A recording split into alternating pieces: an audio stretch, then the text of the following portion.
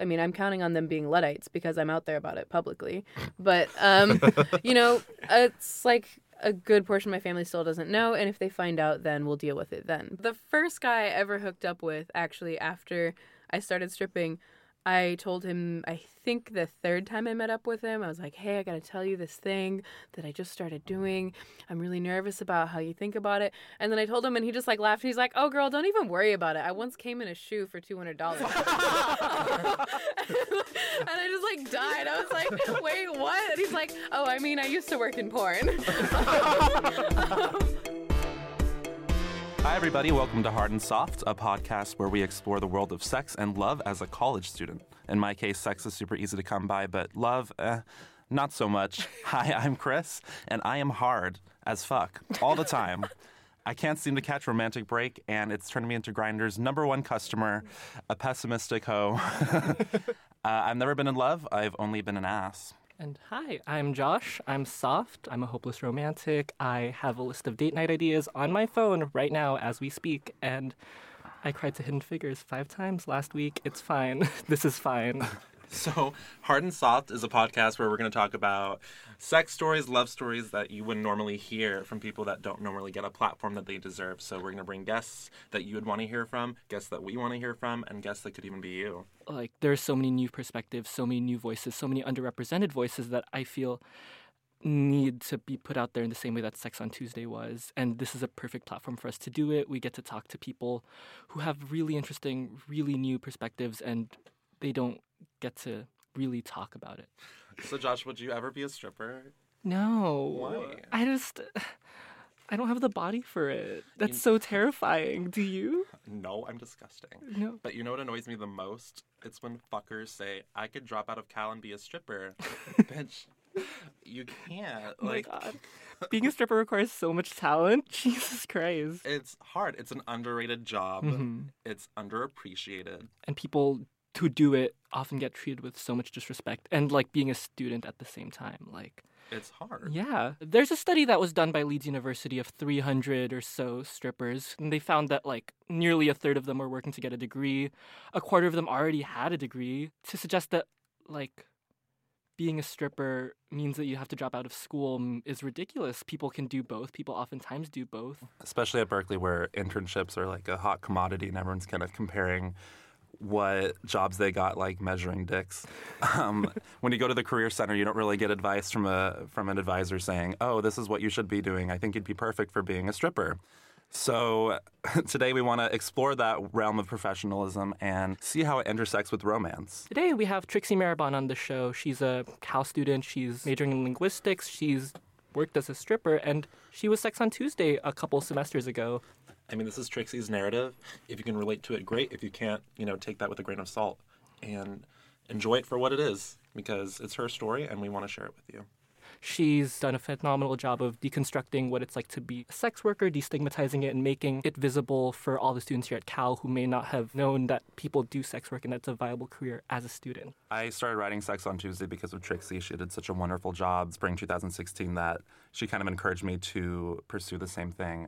So we're really happy to have you on the show, Trixie. Oh, thank you. I'd like to interject that actually you were the one who got me, because you were like, oh, girl, you're looking fabulous.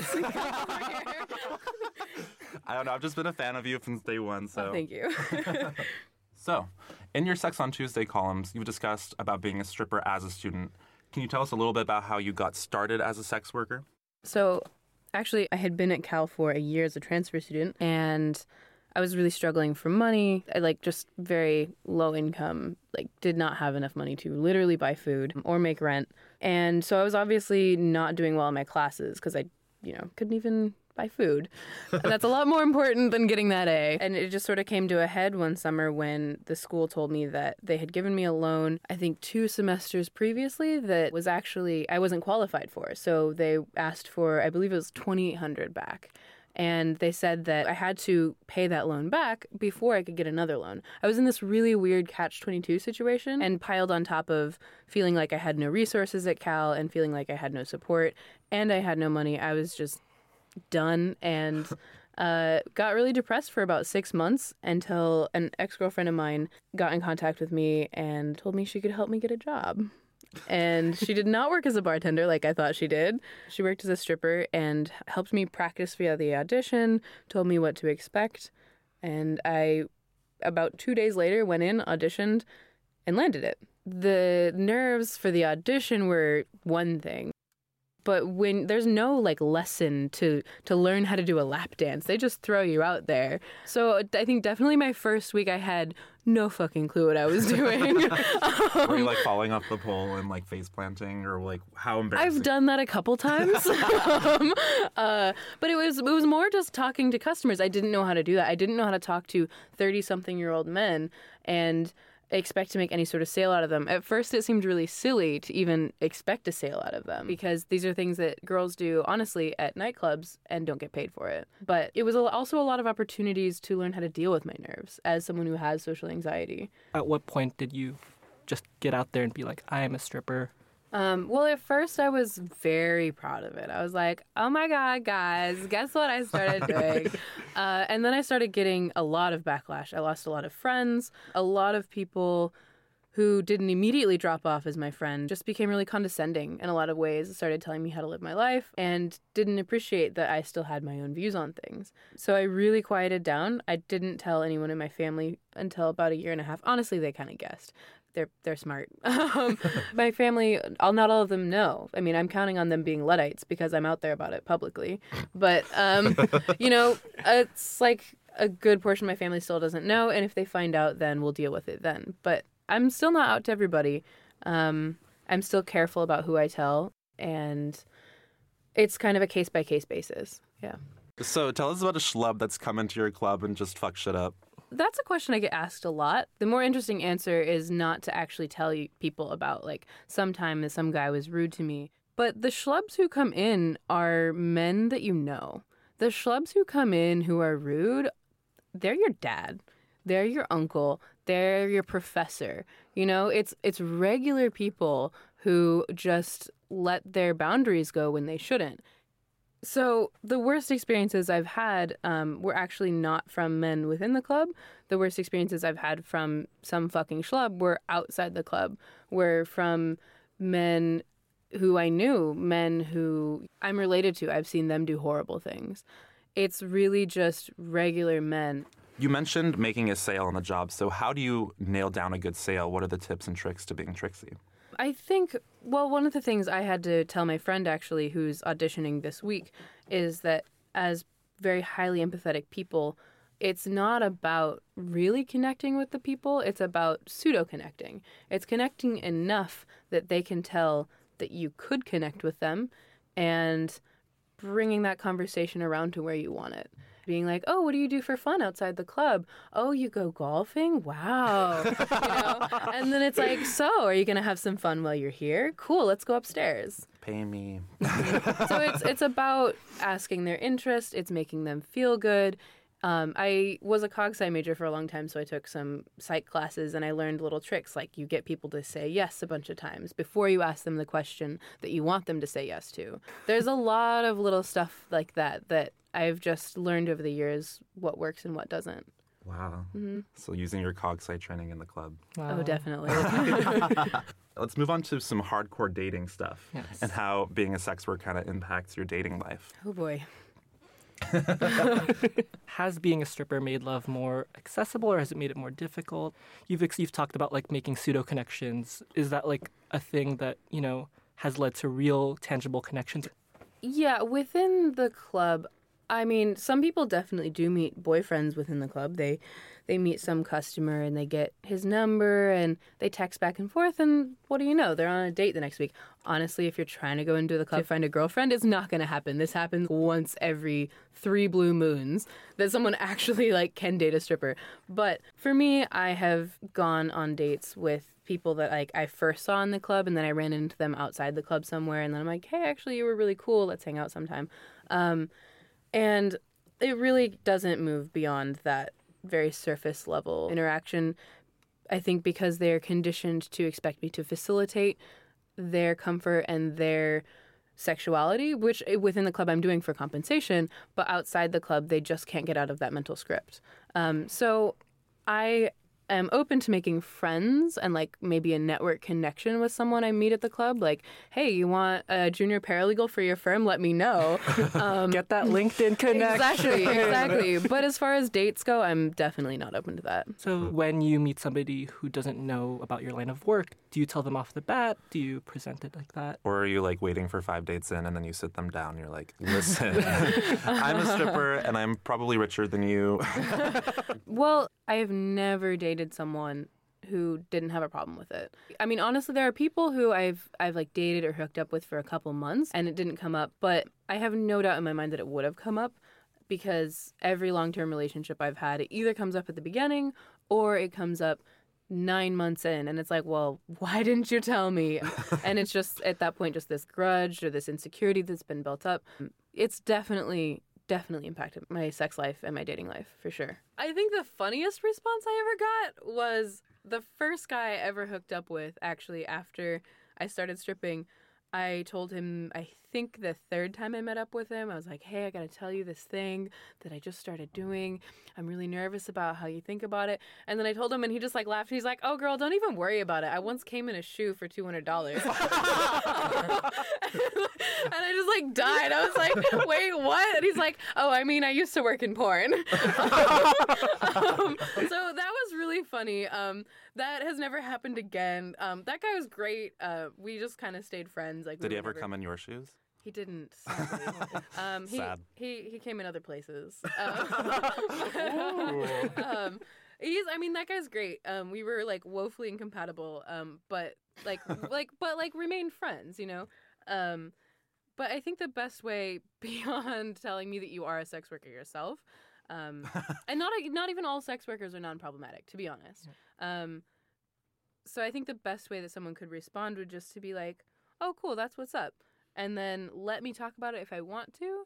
And if not, just be like, I recognize that you work hard and move on. I think my response was like, oh my God, yes. I just started clapping. I do remember that, actually. But that was a little bit different. Like, I think it's different also. It depends on who it's coming from. Like, you are pretty visibly queer to me. Like, I mean, I have pretty good gaydar, but I think when it comes from people who are obviously allies, it's, you know, like, yes, like, celebration is definitely welcome if they're allies. But I think celebration often turns into voyeurism, where they're like, oh my God, tell me about this one thing. Like, ooh, do you really get into that? Like, and then it turns into, you know, often turns into kind of grosser stuff. Like, oh, gross, you let them touch your ass? Like, stuff like that, you know? And then they go and tell their friends. They're like, oh, Trixie, my stripper friend. Exactly. And then the stripper gets attached to your name, and then that becomes who you are to them. Yikes. Exactly, yeah. Ew. Like, your label shouldn't be my stripper friend Trixie. It should be my really good friend Trixie. Exactly. I would love for that to happen, yes. So, on a larger scale, has it impacted your views on romance? Do you believe in, like, happily ever after, that kind of thing? Yeah, I would say I sort of vacillate on that, honestly. I do. I think people forget that strippers are just people. Like, honestly, at the end of the day, I am a 24-year-old who does eventually want to have that real companion partner for life. Like, who knows if that exists? But, like, I at least want that for 10 years. You know? Yeah, I mean, I think it's possible. But, you know, I'm like everybody else. I get burned and then I'm like, you know, fuck men, fuck, you know, the dating scene in general. I don't even want to date women either right now. You know what? Like, I'm just going to fuck you and move on. Like, I think we all go through phases like that. And I certainly am not apart from that. I'm like still stuck in that phase. I don't know if it'll ever end. Oh, honey, it'll happen. When? Where are you at? Soon. 2017 is the year of realizing things. So, do you still like romantic shit, like going on picnics and like candlelit dinners and shit? Or are you kind of just like a transactional sort of a thing when it comes to dating? Like, does your profession kind of lead into the way you manifest when you're dating others? It does, but I think not in the same way that you would expect. I'm actually a huge romantic. I think because I experience what it is to be hard all the time. Like Same. not hard physically. I mean, sometimes I get pretty horny, but like, I am very transactional at work all the time. I'm very much like, if you're not giving me what I want, I'm gone. I mean, on a bad night, maybe I don't do that as much as I should, but like, that's what I practice. And I think that if I hadn't been a stripper, I would have stayed in that place a lot longer. But being a stripper, I see how repetitive being hard and emotionally unavailable can be. And so it's made me value that vulnerability that you can have with someone that you've been with for a while, that you can see their face light up when you bring them the food that they like. And so yeah, I'm actually a very deep romantic, but I'm pretty careful about who I show that to. Most men, when they start dating me, don't see that. They see only the strong, independent woman who's making her way through school, and they see a pretty one-dimensional view of me. And I think that's the case with a lot of sex workers, is people don't really take their emotions or their emotional side very seriously. So from softy to softy, what's the best date you've ever been on? What's the most imaginative, creative, thing that somebody's ever done for you? Like something that shows that they know you well and that they care about you. Like something just sweet as hell. That someone I've dated or a friend? Honestly, either, but more like sexy, yummy, like a dating situation. Honestly, food. Or really something to do with being Persian. I'm Persian. It's very important to my identity. So yeah, someone shows me that they know that I'm into this part of my culture, and they make me food for that, or they come to like a New Year's event with me. Our New Year is in March, or even not even that. Like I'm a nerd, like if like I'm more nerdy than most people expect. Like they're like, oh, I know you like comic books, so I bought you this hardcover copy of this series that I know you would like. Let's watch Star Wars together, something like that. Like, Oh, right, a freak like that. Yeah, I think when people can see that I do have like very hard aspects of my personality, like it's mostly just at work. When they can see that and accept it, but then also see the soft side of me, I think that's the sweet spot. That's very hard to get to be honest. it's like the G spot of your heart. Exactly, yeah. You know what? Since we're on the subject of people trying to get to know more about you, like people who, like, what's one thing that you wish potential partners or even, potential friends knew about you, your work, like anything about you that you wish people could learn more about that, like, they just don't for some reason? I don't know if there's like one specific fact. I think there's like an attitude that people can have when they approach it. And I think that's respect. I think that really comes down to care and respect, and which maybe could be said as like empathy and respect. One of my friends recently told me, she's like, people when they meet you and they want to date you, they don't see that you're someone who shouldn't be fucked with, and they don't like respect you right off the bat, and like without that respect, they don't see all of you that's there. So I think that people they approach stripping and they're like, oh, haha, that's so funny, you're a stripper. Oh my God. And they tell their roommates, and the roommates are like, what? Like, I really? Oh my God, that's so funny. Like, she can't be real. And then, and then they meet me and they're like, oh, actually you like baking pies? Like, oh, okay. And you're kind of boring and you're a cat lady. All right. So I think if you just come at it with just the respect that you would approach another person as someone who is complex and has different sides to them, I think that's how I would appreciate if the industry were approached and if sex workers in general were approached, because we all have different stories as to, what we're doing with it, if we're career sex workers, if we're trying to do something specific. Yeah, I think the respect and empathy is what I wish people had more of. Yeah. I always come to Trixie with dick advice because she seems to know more than I do.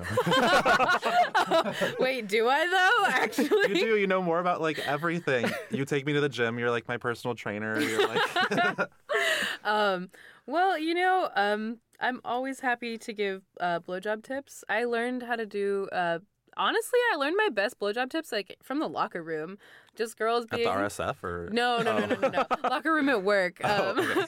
Girls just being like, oh, and then you know what? If he says he doesn't like blowjobs, just do this to him. And some of the advice was fucking awful. Let me tell you, but. Some of it, I was like, all right, I'll try that. And I gave it a go. And I was like, well, that worked. What's the best one? I'm curious. The best blowjob advice? Yes. Oh, actually, I think it would be that, like, so it's like if you want to get the guy harder faster, or actually, I want to re-answer that. So, I would say, like, best advice I've gotten, like blowjob wise is like if you want to like get the dick harder faster, then you like put more pressure on the pull, and then you kind of are light on the way down, so you're actually pulling the blood up to the top of the dick. So this works really well if you have like a guy who can't keep it up, or if he's older or whatever, or if he's like drunk. I mean, sometimes that's its own thing, but like but yeah, if you want to get them harder faster, pull up a little harder than you like pretty much like pull up firmly, not like too firm, don't break their dick, like rip it but off. like and then gentle on the way down.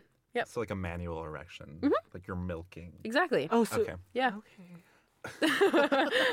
You heard it here Josh, first. you're like, okay. I'm gonna try this. Yeah. Milk the dick, everybody. Happy to help. Hashtag milk the dick. Is there a question I can ask you too? Yeah, for sure. This is Ashley Grace Vo, our executive producer. Our pod mother, our head bench in charge. We love Ashley. I love Ashley. So something that I've been thinking about myself is, what are you going to tell them if you ever tell them your children? I've wondered that. But then I think of like, when people had like that grandma who was a showgirl back in the 20s and they're super proud of her. They're like, look at my grandma. She was so glamorous. She was a showgirl. She wore feathers on her head. Honestly, I feel like strippers are the showgirls of our generation. If I have kids and they tell their friends that like mommy used to wear 8-inch heels, and then their friends tell their parents and their parents have a problem with it, I'll be like, I worked really hard for what I have, and if you got a problem with that, you can just fuck all the way off.